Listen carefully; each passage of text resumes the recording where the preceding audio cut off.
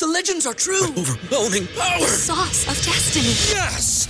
The most legendary sauce has arrived as McDonald's transforms into the anime world of WickDonald's. The greatest flavors unite in all new savory chili McDonald's sauce to make your 10-piece Wick Nuggets, fries, and Sprite ultra-powerful. Unlock manga comics with every meal and sit down for a new anime short every week only at WickDonald's. Ba-da-ba-ba-ba, go! At participating McDonald's for a limited time while supplies last. This is Matt Leinart, and you're listening to Reign of Troy Radio. Reign of Troy Hotline. Alicia, Michael, what's going on? We know you have takes. We have takes. Why can't we just win a game? Can I blame Bob Connolly for this? Could I put on a zebra shirt and just go out there? Get Michael Castillo on the phone. Scratch, claw, up against the wall. Can't explain that what I'm feeling right now, guys. Oh, I can't believe USC is 5-7 and not going to a bowl. Oh.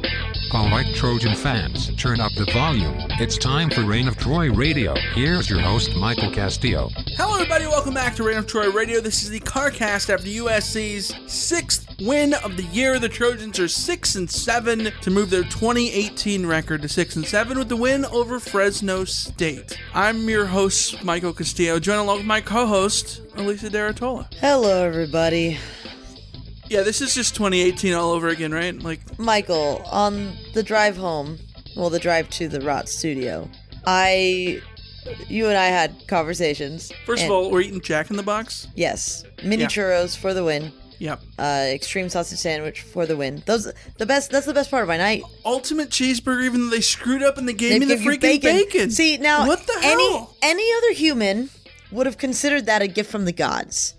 And you open up your sandwich and go, ew, why'd they put bacon in it? You, like, the look on your face was just like, ew. I nearly didn't eat the thing. You know what, though? It's the perfect analogy, though, Michael, because I thought that I had ordered a whatever sandwich that you ordered, and USC put a whole bunch of... No, you thought you ordered an air raid offense, and then and I got a lot of bacon on top. No, this is it's too. The point is in the car on the way here, we got to talking, and I basically like shouted out like, it's been 30 games of this, like 30s. It's not just 2018, 2017 as well. Yeah. It's been 30 games of the same. Yeah. Exact story. You could have tagged this 2017 if you wanted to, minus Sam Darnold. Yeah, well, after you and I drove through the Jack in the Box, and we're driving back to the studio, we were talking about all the things going down. You know, the CarCast, the real CarCast that everyone's going to complain about. Not kidding, because this is a studio cast, but it's still a CarCast. But we talked about all these things, and it took us a solid 25 minutes to mention, oh yeah, JT got hurt. Yeah. Because there's that much stuff in this game to where it almost was rendered meaningless at the end when you look at everything that went down in this game just being so reminiscent of before. And you can sit here and talk about how there's nothing to say because everything that we've ever wanted to say we've already said before. And at the same point, you can add an emphasis to all of that because, well, this was an offense that, they should have scored more than 3 offensive touchdowns, but yet USC falls back into the trap of, again, scoring 3 offensive touchdowns like they have seemingly every game since Clay Helton got named the interim head coach in 2015. Not literally, but it feels that way, right? But we had in 2015, we had the conversation of they can only really score 21 points. Yeah. And plus the defensive touchdown or the special teams touchdown. And yeah, it's the exact same thing. And Clay Helton isn't in charge of this offense, and yet it's still like, it just, And while you could give them the benefit of the doubt for the Keaton Slovis thing, and I thought Keaton was fine. Well, okay, so here, I wanted to give you some credit. Okay. You were right about the quarterback thing. The quarterback doesn't matter? Like, the quarterback didn't really... Like, the quarterbacks were fine. No. There was nothing... What went wrong for USC in this game? Yeah, both quarterbacks threw interceptions. That was a problem. But, like, the quarterbacks weren't really the problem. Like... I do wonder what the game plan would have looked like if JT didn't get hurt. Well, because they definitely ran a lot. They ran the ball more. And part of that is they were having success running the ball, and if you're having success running the ball, keep doing it. Especially when you have a true freshman that you've thrown out there on a whim in a situation like that. So that makes sense. Help him out. Great. Fantastic. And it was working with Vi. Vi had a hell of a night, 134 rushing yards. Great for him, right? But at the same point, I do wonder how things would have changed. Would they have been able to get the passing game back in a rhythm like they had in the first quarter? Because you look at JT. JT had one amazing first quarter. The second quarter, he started to deteriorate before he even got hurt. Should we just start running down from the beginning of this game? Because I feel like we're just bouncing around already. Yeah, we might as well just let's semi not recap, but like let's start from the beginning. Okay. Let's start from the beginning, which now that we're talking about it, it makes me really angry, actually. The penalty on the kickoff? Well, the penalty on the kickoff was literally the funniest thing I've ever seen. Like, it was, like, I'm on the sidelines taking pictures, and I see it happen, and I say, you're kidding me. Like, this is the funniest, like, I was short of hysterically laughing, but still, I thought it was the funniest thing I've ever seen. It was hilarious, yeah. It was just so fitting. So then that happens, but then the offense goes out. And what does the offense do? Puts together probably the best drive of the last 2 years. How clutch was John Baxter to have that penalty and pad some stats? There you go. Pad some stats for the offense. Bring it back. Let JT have the best drive of his career. Yeah. And let the offense have the most coherent, the most rhythmic, the most... Oh, it was beautiful. What was just more beautiful, the naked peristyle or that first drive? I mean, they're right up there, right? Tied for that beautiful. Yeah.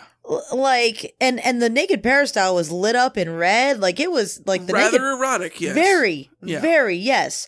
But that first drive was just everything that you hoped it could be. Like, that first drive was oh snap. That first drive was the what do you call it? It was the brochure for what this offense could be. Yes. It was everything that, we've talked about it. We had our meetup on Friday, which was awesome. We'll talk about that more at the end of this. But it was at that meetup, I mentioned there, I've mentioned in our comments on RainofTroy.com, like, the point of the air raid is to find receivers in space, throw to open receivers, throw to guys who don't need to make a great play. Yes. Throw to receivers who are wide open, throw to guys who have blockers out in front, throw to dudes to make it easier on the quarterback. And you watch those first two drives, and it was that. JT Daniels didn't throw to a single dude who was covered. Everybody was wide open. Amon-Ra St. Brown, wide open. Tyler Bonds, wide open. Michael Pittman, wide open. They schemed those guys open, and it was gorgeous. They didn't run the ball that often, but they didn't need to. I think they only ran the ball once, but on the first drive, they only ran it once, and it was a great run for like 13 yards or something like that to Vi running into a box that didn't have that many guys in it, and he was able to find a hole. Then they had the numbers advantage, and it was perfect. And Stephen Carr got touches, even though he didn't. Like, it was exactly what... He scores on the swing pass. Exactly. It was exactly what you think about with the air raid, where you don't need to have rushes in order to get your running backs touches. Stephen Carr had 6 catches in this game. He was USC's second leading receiver. So, like, you can have him with the ball in his hand without having to hand off to him from the backfield. That drive was the poster child for what this could be. And it, like, watching it was like, okay, wait, this is why JT won the job. Yep. This is why Harrell was brought in. This is what USC could do. They're going to drop 50 on this team. Yeah, it harkened back to 2014 when SC goes and wins the game in 2014 over Fresno State, 52-13. And that was a game, I mean, Ryan Abraham has talked about it on his podcast. That was a game in which Sark talked all offseason. They were installing a new offense. They're going to run up-tempo. They're going to be a no-huddle team. Hurry up, no huddle. Awesome. They go on that drive, 17 plays, 90 yards, 3 third down conversion passes to Darius Rogers. They score. It looks great. It's amazing. By the way, that drive in 2014, after a penalty on the opening kickoff by Juju Smith-Schuster on the very first play of his career. So the parallels are right there. The parallels are right there, right? So it feels the same way. But in a weird way, this game was the 2014 season in a nutshell. Rather, in 2014, SC, that whole Fresno State game looked great. And then in week 2, they started to deteriorate, right? It was a mirage. Yeah, where this game, it was like they looked great for a quarter, and then after that, JT starts throwing to guys that are double covered. He starts throwing to guys that are triple covered. He throws to a wide open linebacker at the goal line on a slant to Michael Pittman that he forces. He threw a pass that should have been intercepted, right? Like there's these things where the offense just kind of goes away from what it was supposed to be. Well, the receivers were no longer open. Well, so this is one of the things I'm going to be really interested in the rewatch to look at, is that, was it that JT just sort of like fell off a cliff, or like was the offensive line breaking down? Because I have memories of JT sort of having to scramble a little bit, having to run a little bit, and then he needed big leaping catches from Tyler Vaughn. I think that my big concern about JT going forward is he does look like the kind of quarterback who is rattled by the first hint of pressure that he sees. So that first drive was all rhythm, quick pace, just go, and he didn't have time to be thinking about, oh crap, somebody's going to try and come hit me. And then once in the second quarter, when Fresno State starts putting him under some pressure, and a couple of runs that USC has are kind of stuffed, then when things go wrong, they go wrong. And this was this is the ultimate test for this team, right? The ultimate test for this team was, okay, things are good when things are going well, but when you get punched in the mouth, how do you respond? And it's weird because the team responded by winning the game, but also the team responded by doing exactly what they've done in the past, which is go up 14 points and then 14-0. 14-0. I put in our Slack channel. It's the anti-Dos Acero. Yes. The anti. Well, I was going to tweet Fresno State has USC right where they want them, but that felt like I didn't want to be like snarky negative. And so I was like, I'll save it for like a thing that I say, like, remember when being up 14-0 was right where the other team wanted it? Something like that. Like spoiler alert.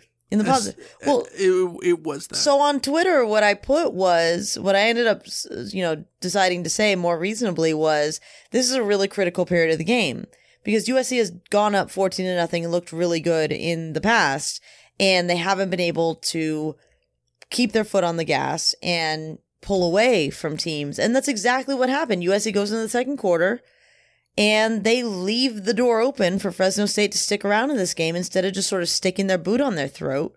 And that's something that USC's like killer instinct is not something that USC has ever shown under Clay Helton. And that's unfortunate. And that was the storyline of this game is you're up 14-0, you're dominating the game, and then all of a sudden 2 straight drives with interceptions, with turnovers, right? Red zone turnovers, if I remember correctly. Yeah, it was a fumble then the pick.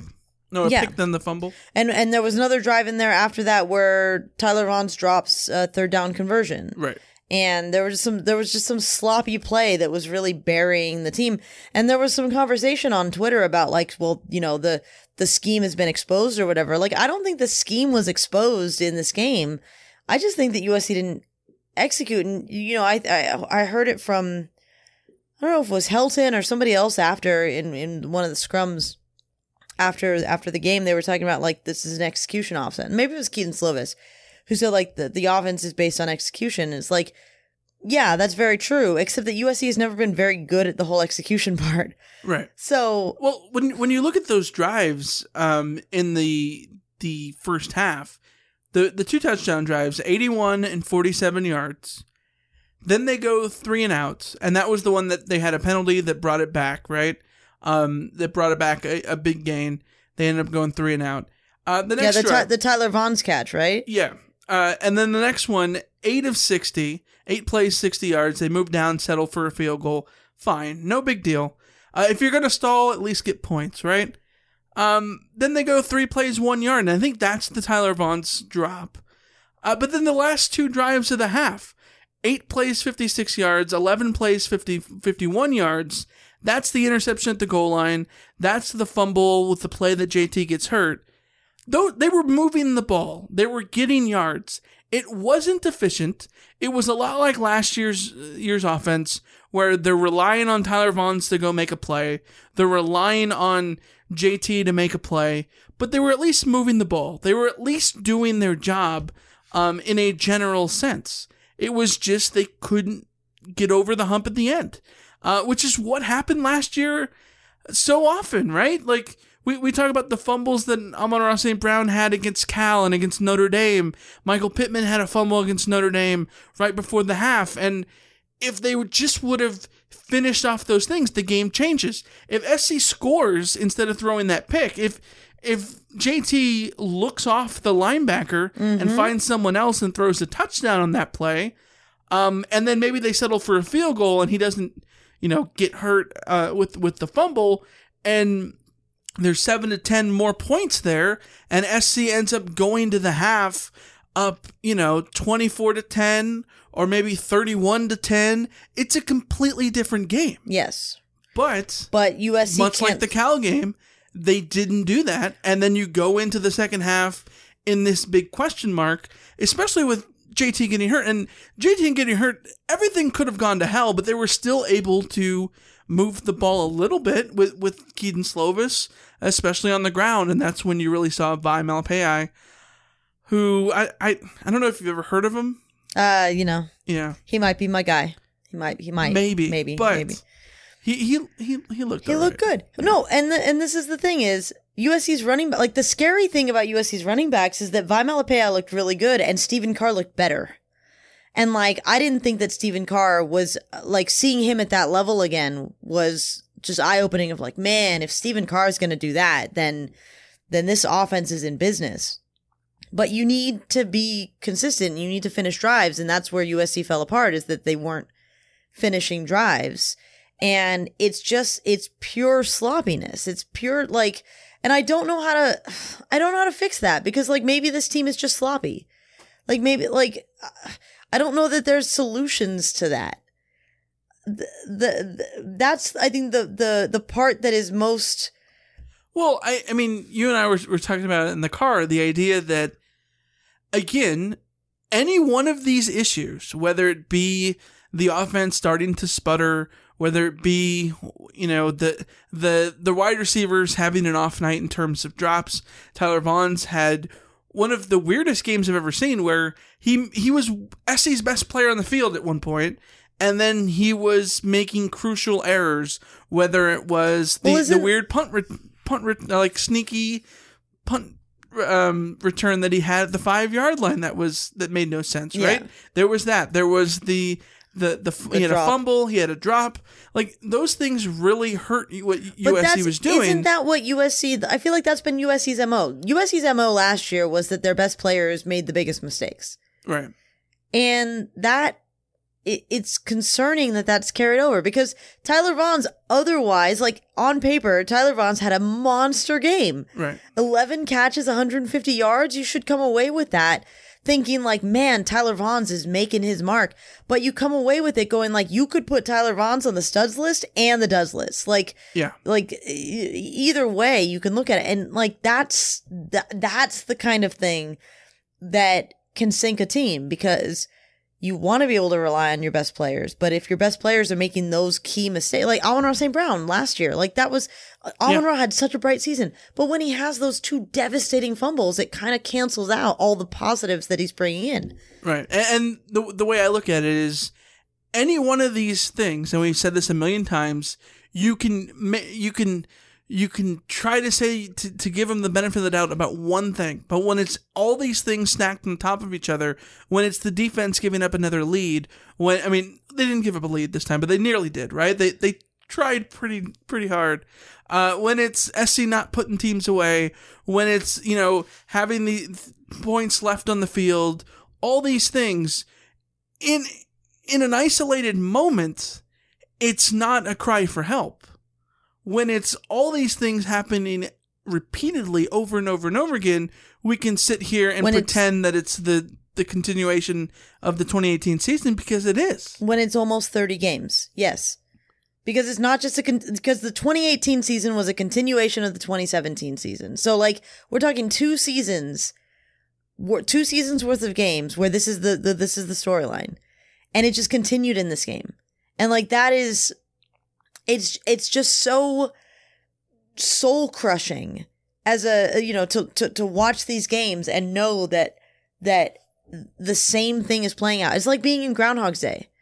Like the movie Groundhog, we're Bill Murray and we're waking up to the Sonny and Cher song, and every morning you wake up, you hear it, he hears it, and it's just not again, I'm still here, and that was me in the second quarter.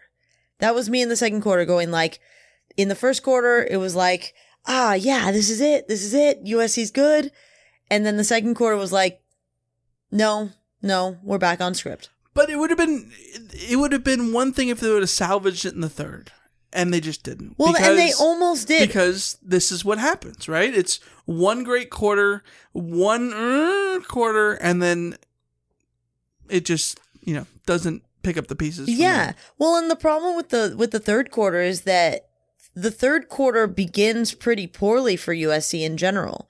They come out and they don't look like they've made the adjustments. And I remember, I don't think I got the tweet out, but I remember thinking, I wanted to tweet, hey, remember what it felt like to come out of halftime and see USC make adjustments and have an impact in the third quarter? And it was specifically because USC wasn't doing those things in the start of the third quarter. And Velus Jones kind of bails USC out. I mean, the defense is an interesting case study here, because the defense is very much what they were last year, in that they're bending and bending and bending and bending. And I'm curious what your thoughts on the defense were, though, Michael, because the way I watched the defense was exactly the same as last year, where I feel for you guys. I think you're playing hard. I think you're trying, but you're also giving up long gains on third down and being almost good, but not actually good, and better than the offense. You're giving more to this team than your offense is giving you, but also you're not good. You're not as good as you should be. I don't know what your takeaway on the defense was, but I feel like I could take any of my rants about the defense from last year and apply it to this game, and it would be valid. Yeah, let's get into the defense. I'll give you my thoughts, and we'll talk more about that and so much more about this game after this quick break. We'll be right back.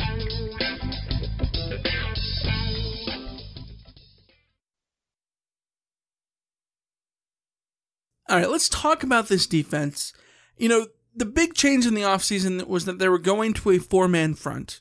And then on third down, they were going to have a package in which you saw the outside linebacker come on. They were going to take one of the tackles off, and it was going to provide some third down flexibility.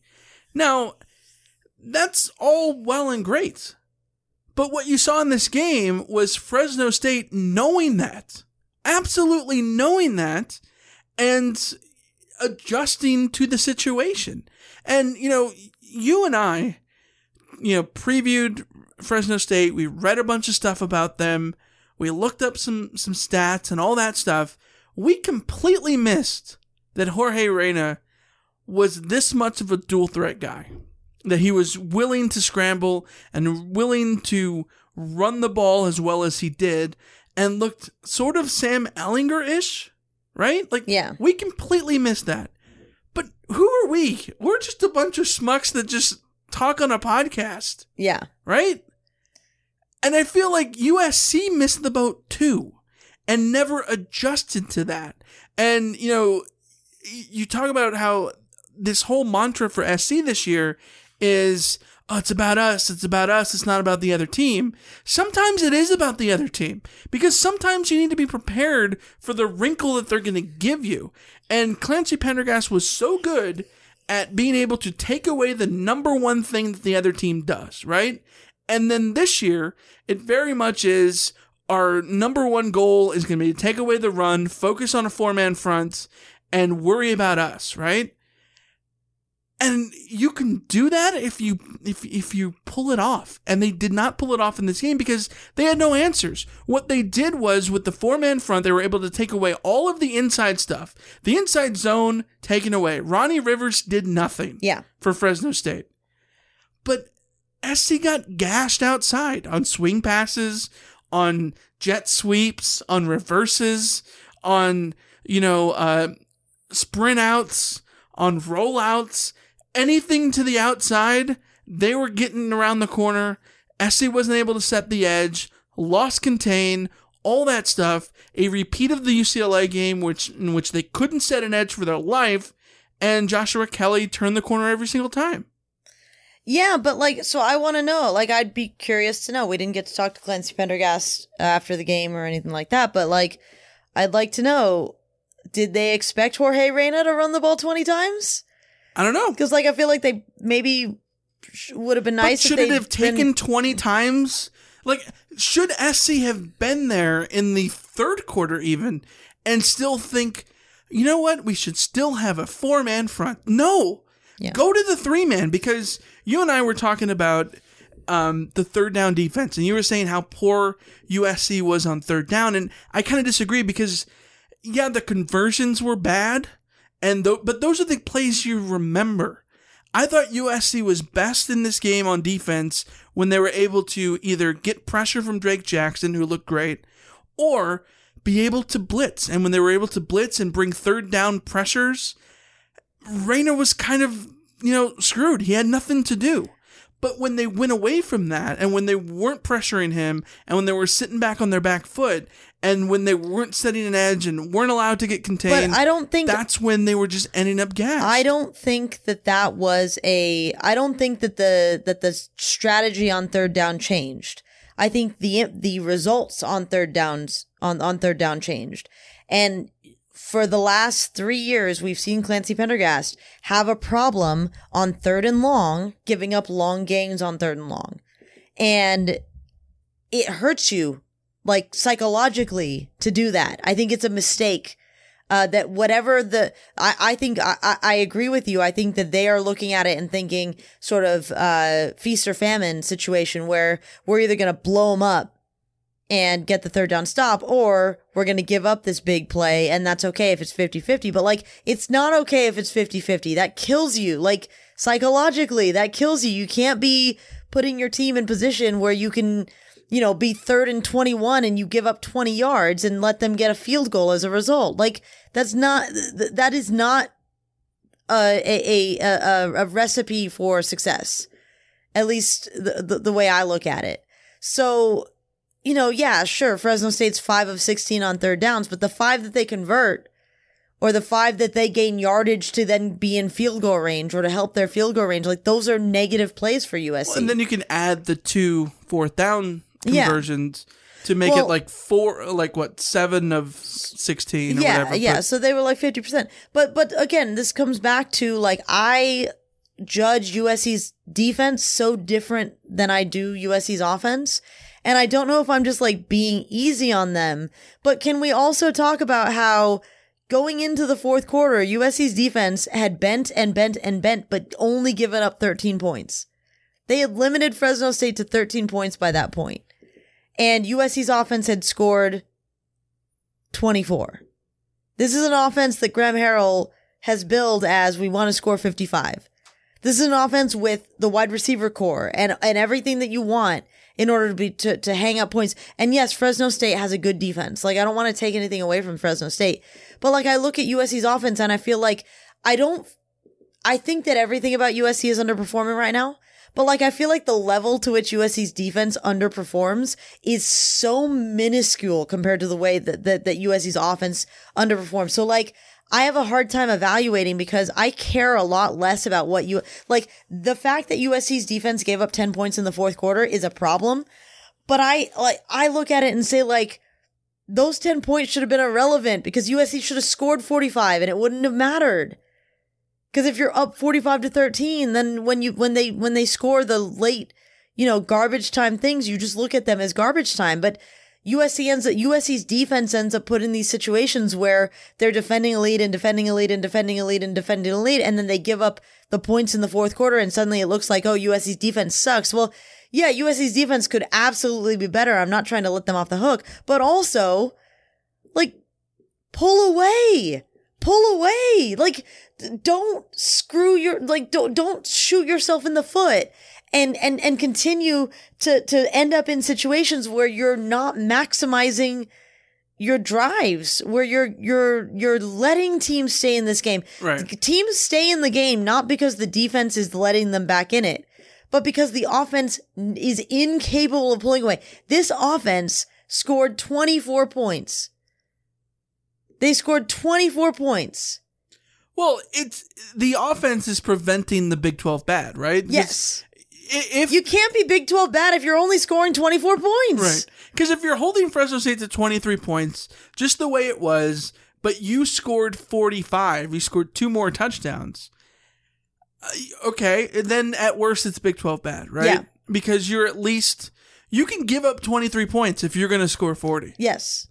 But when you're only going to score 31 and only 24 of that's going to be from your offense, you're making it difficult because, yeah, you take away the Velus Jones kickoff return, and Fresno State was a 2-point conversion away from tying this thing. Yeah.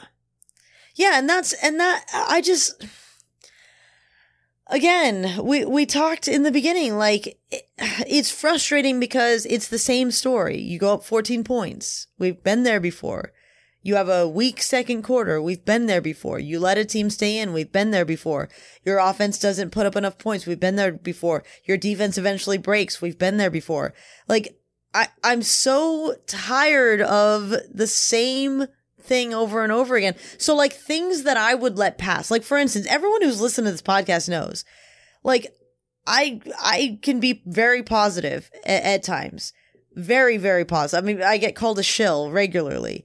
So, like, I have made excuses for this team, for this coaching staff, for these players. For the last 2 years, I have said, this is why this is happening, and this can explain why this is happening, and cut them some slack because injuries and this, that, and the other thing. And, like, I have been cutting this team slack for 2 years now, and I have reached the end of my rope. Because this was a conversation you and I had in the car on the way back. If this is the first game of the Matt Campbell era, I forgive a lot of the things that happen in this game. But it's not. It's game number... How many games has Clay Helton coached? 40, 50 something? Like... We're too far into this era for me to be giving people passes anymore. Well, especially when this was the off season of change, right? Yes. And I was going to give him the benefit of the doubt, and I went in with an open mind. All off season, I said we have to see it in the games, yes. Right? Yeah, if they're going to do these things, fantastic, but we have to see it in the games. We get to the games and nothing's changed. Yeah. So we got a teaser. Yeah. We got a hell of a teaser. Which, to me, this isn't on Clay Helton. Well, isn't it? No. Why not? Because it's very simple. The buck stops with Clay Helton. No, it does not. Who does it stop? Like, I can sit here and tell you that because the Lynn Swann. Yeah, like if this was the same thing, and you're getting the same exact thing that you got before, how is it not on Lynn Swann?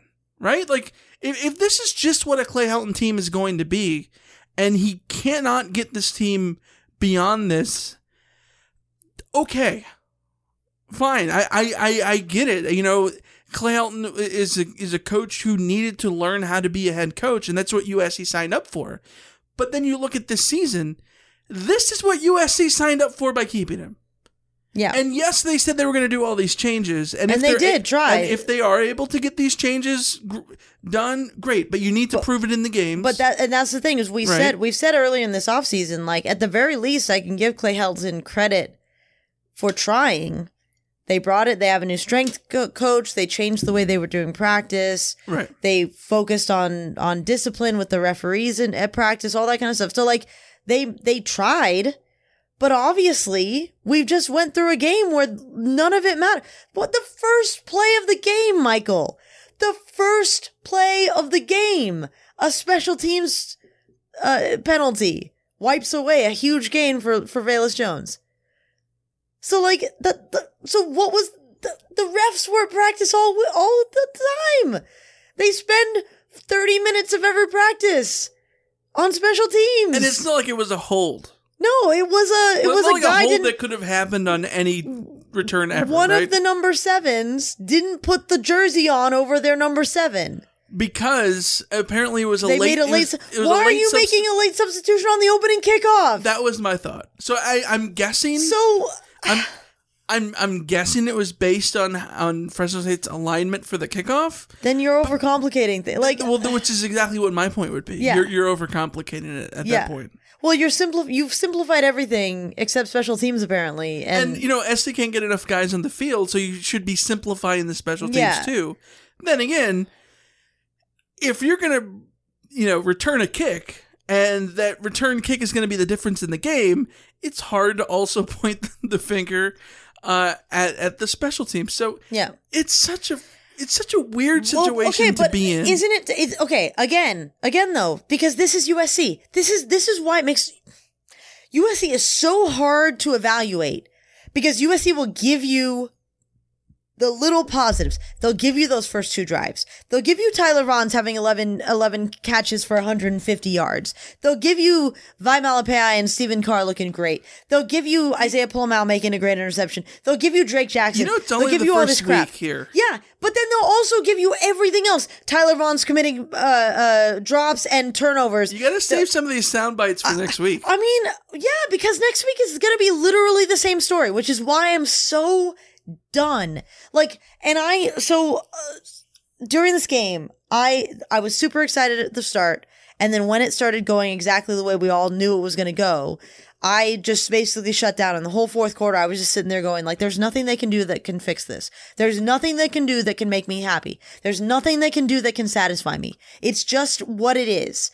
And the sad part is that once you resign yourself to that, you go down to a really negative headspace. At least I do. And like I walked out of the out to the concourse or whatever to meet up with you, and you're like, so what did you think? And I was like, if this wasn't my job, I would stop watching USC football. Like, and you're like, okay, aren't you? You're exaggerating or whatever. And it's probably true, because I'm a glutton for punishment, and I watch a lot of bad Liverpool for many years, and like, I'm a Clipper fan. I know what this feels like. I know what this looks like.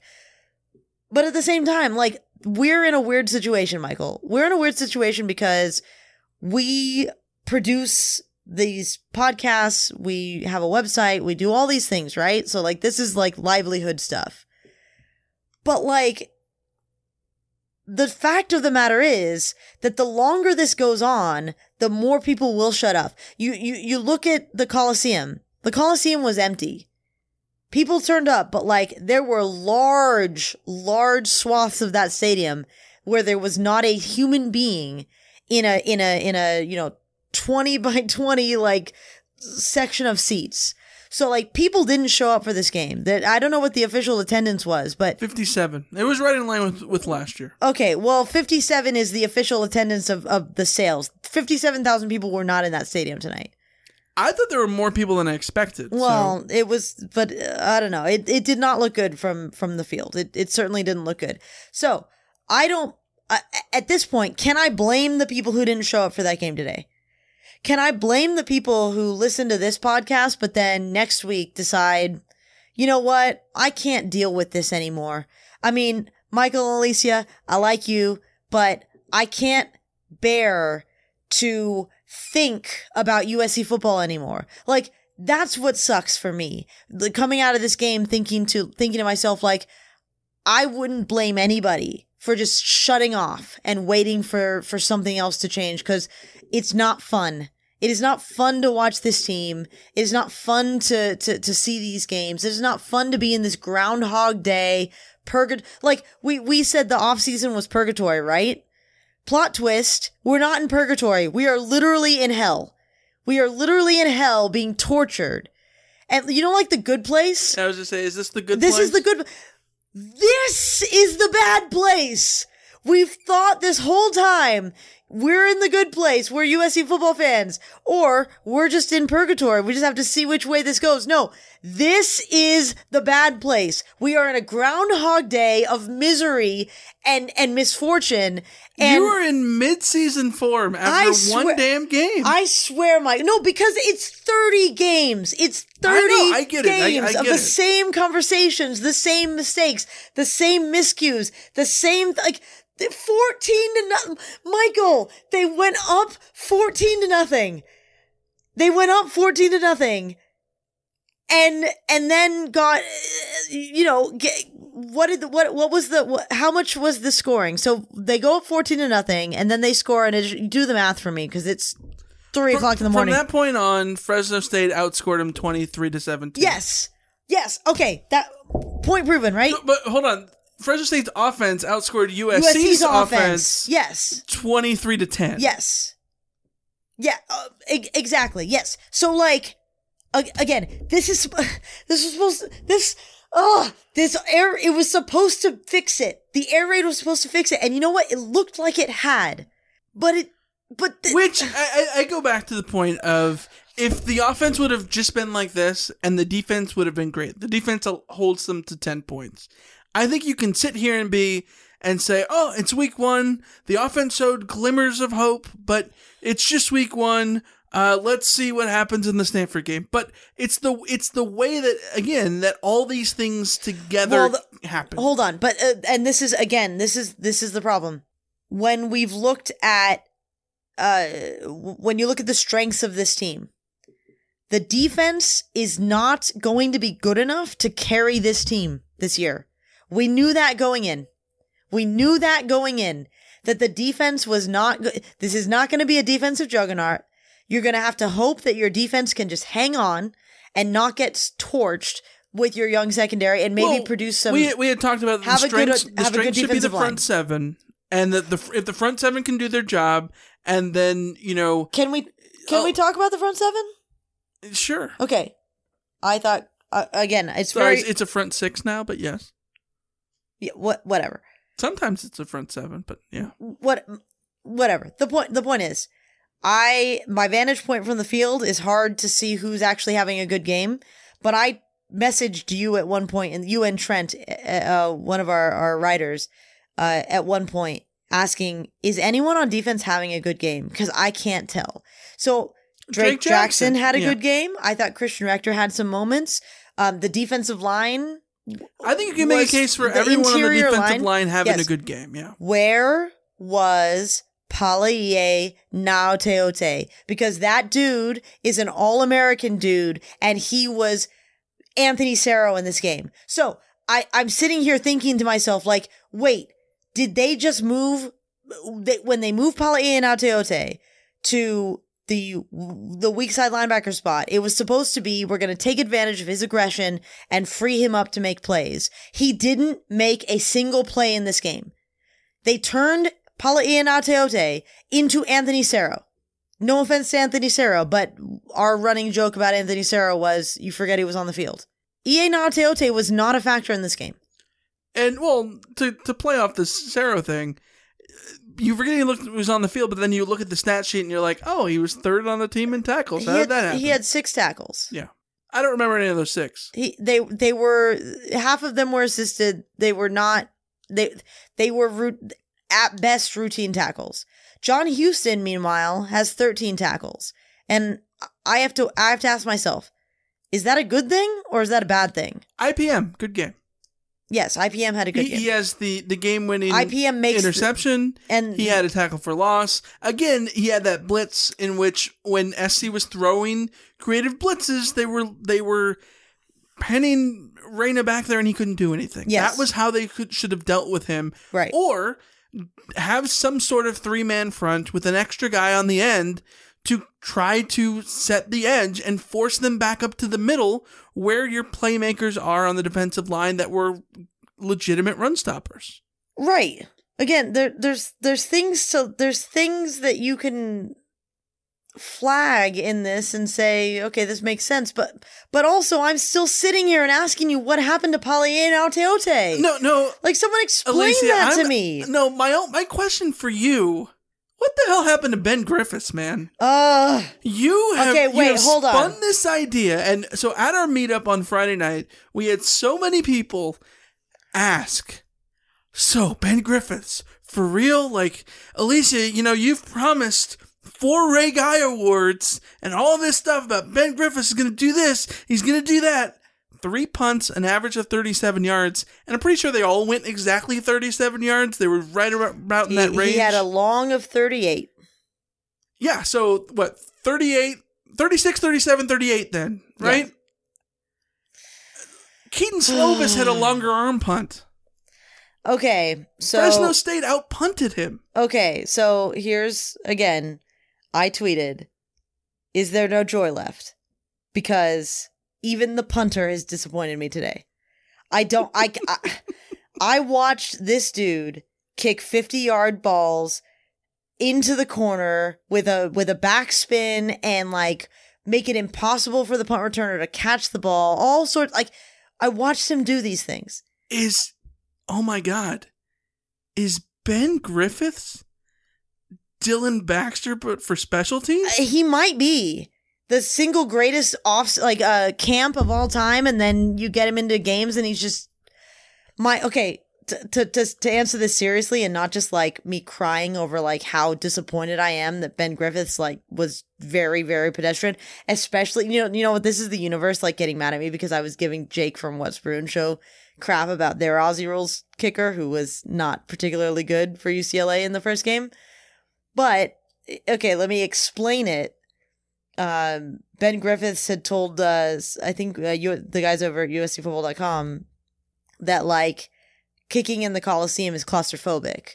Like the field is like it looks small because he's used to being in Aussie Rules fields, which are very big, and in stadiums oval, yeah. And in stadiums that are large, that are sort of cavernous, that are you're not on top of the action, all that kind of stuff. So like the only thing I can think of is just that he was overwhelmed by the night game, first game, didn't have his, his jitters were up or whatever. I don't know. All I can say is I have no excuses for him. It was just not good. Like, not that he was bad, but like that's a really, really lame app. Like, he didn't allow any returns. So I guess if you're John Baxter, you can look at that and go like, well, then mission accomplished. But also, right. He can do a hell of a lot better than that. But it's the epitome of this team. It's the epitome of this team. This team talks you into thinking they can be great, and then they get out on the actual field with the lights on, and they're mediocre to average. This team is 37 yards, Michael. 37 yards. That's what this team is. They are who we thought they were. And we're letting him off the hook. Save it. Save your energy. I can't. It's a long season. There's 11 more games of this. This is what's doing my head in, Michael. Like, there are 11 more games of this. We all know this. There are 11 more games of this CarCast. Michael, we don't even need to record CarCast anymore. You know that cartoon gif of the guy being like, the end is near, that's you. That's you. We don't need to record CarCast anymore because we literally have this one. Yeah. Cue this up. Repost it next week. Schedule it next week for 2 a.m. on Sunday morning because I guarantee you that it's going to literally be the same conversation. By the way, SC won this game, but okay, here's the defeatist in me. When Isaiah Polamau intercepted that ball, I had a moment of no.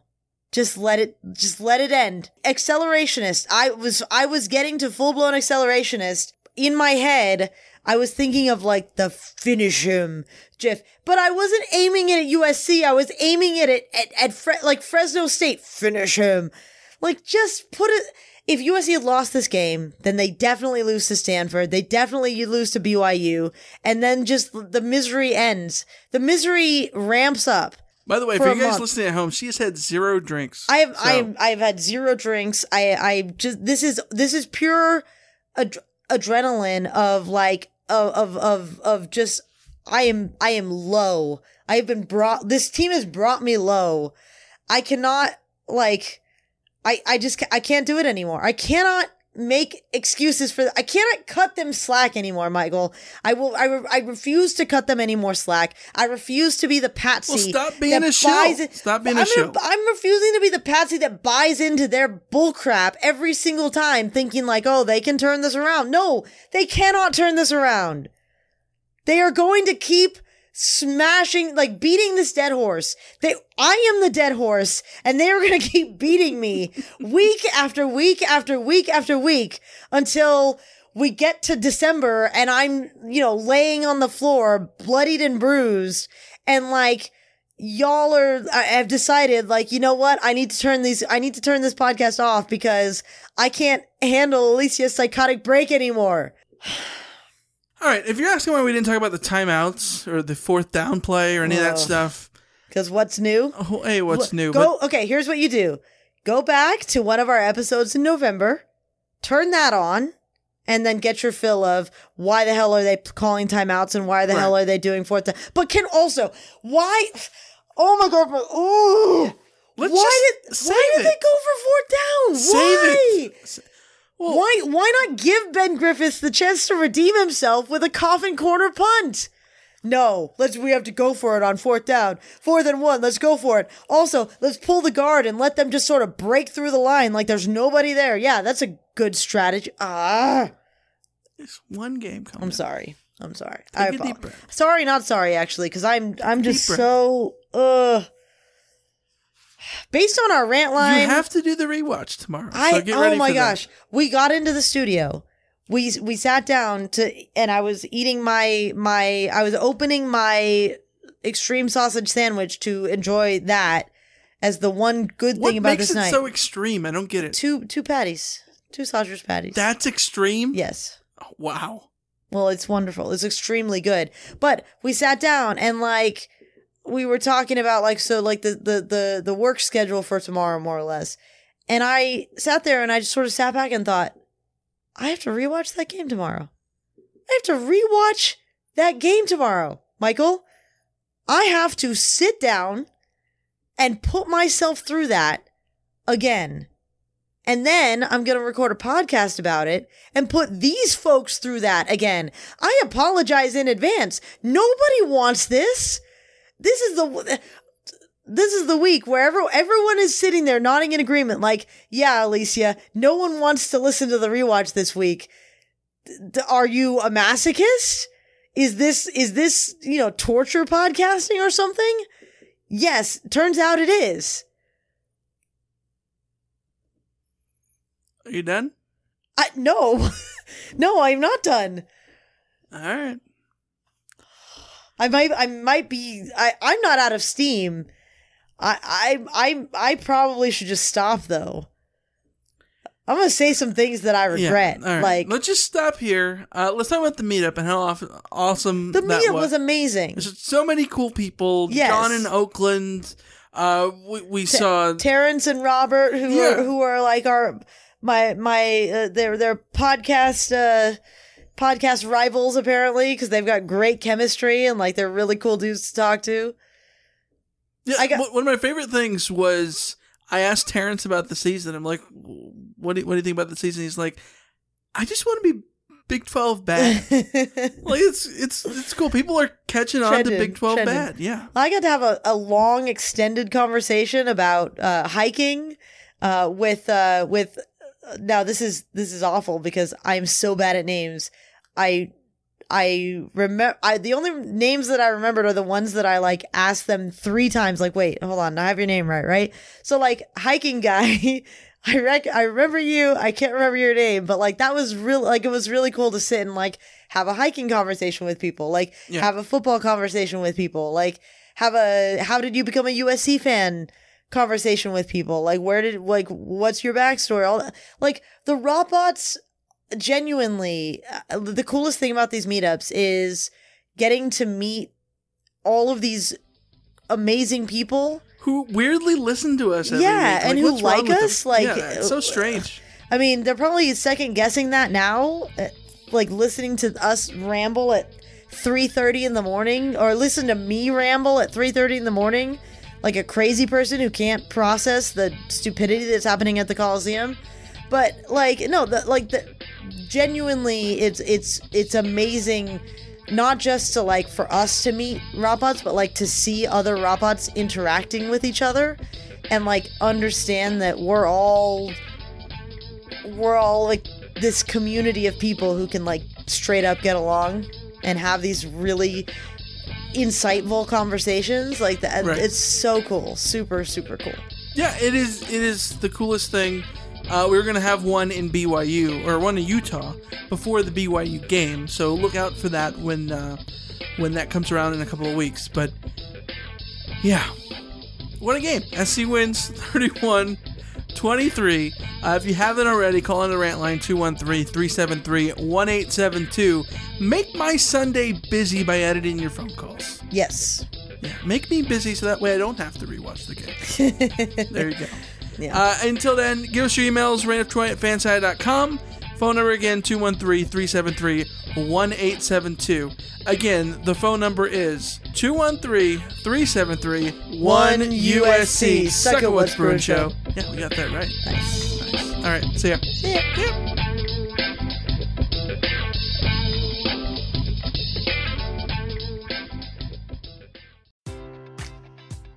Enjoy all your favorite sports like never before at BetMGM. Sign up using code CHAMPION and receive up to $1,500 back in bonus bets if you don't win your first bet. When you register with BetMGM, you'll get instant access to a variety of parlay selection features, live betting options, and the best daily promotions in the business. And with BetMGM at your fingertips, every play and every game matters more than ever. Remember to use code CHAMPION and receive up to $1,500 back in bonus bets if you don't win your first bet. Place your money line, prop, or parlay bets with the king of sportsbooks today. BetMGM and GameSense remind you to play responsibly. See BetMGM.com for terms. 21 plus only. Virginia only. New customer offer. Subject to eligibility requirements. Rewards are non-withdrawable bonus bets that expire in 7 days. Gambling problem? Call 1-800-GAMBLER.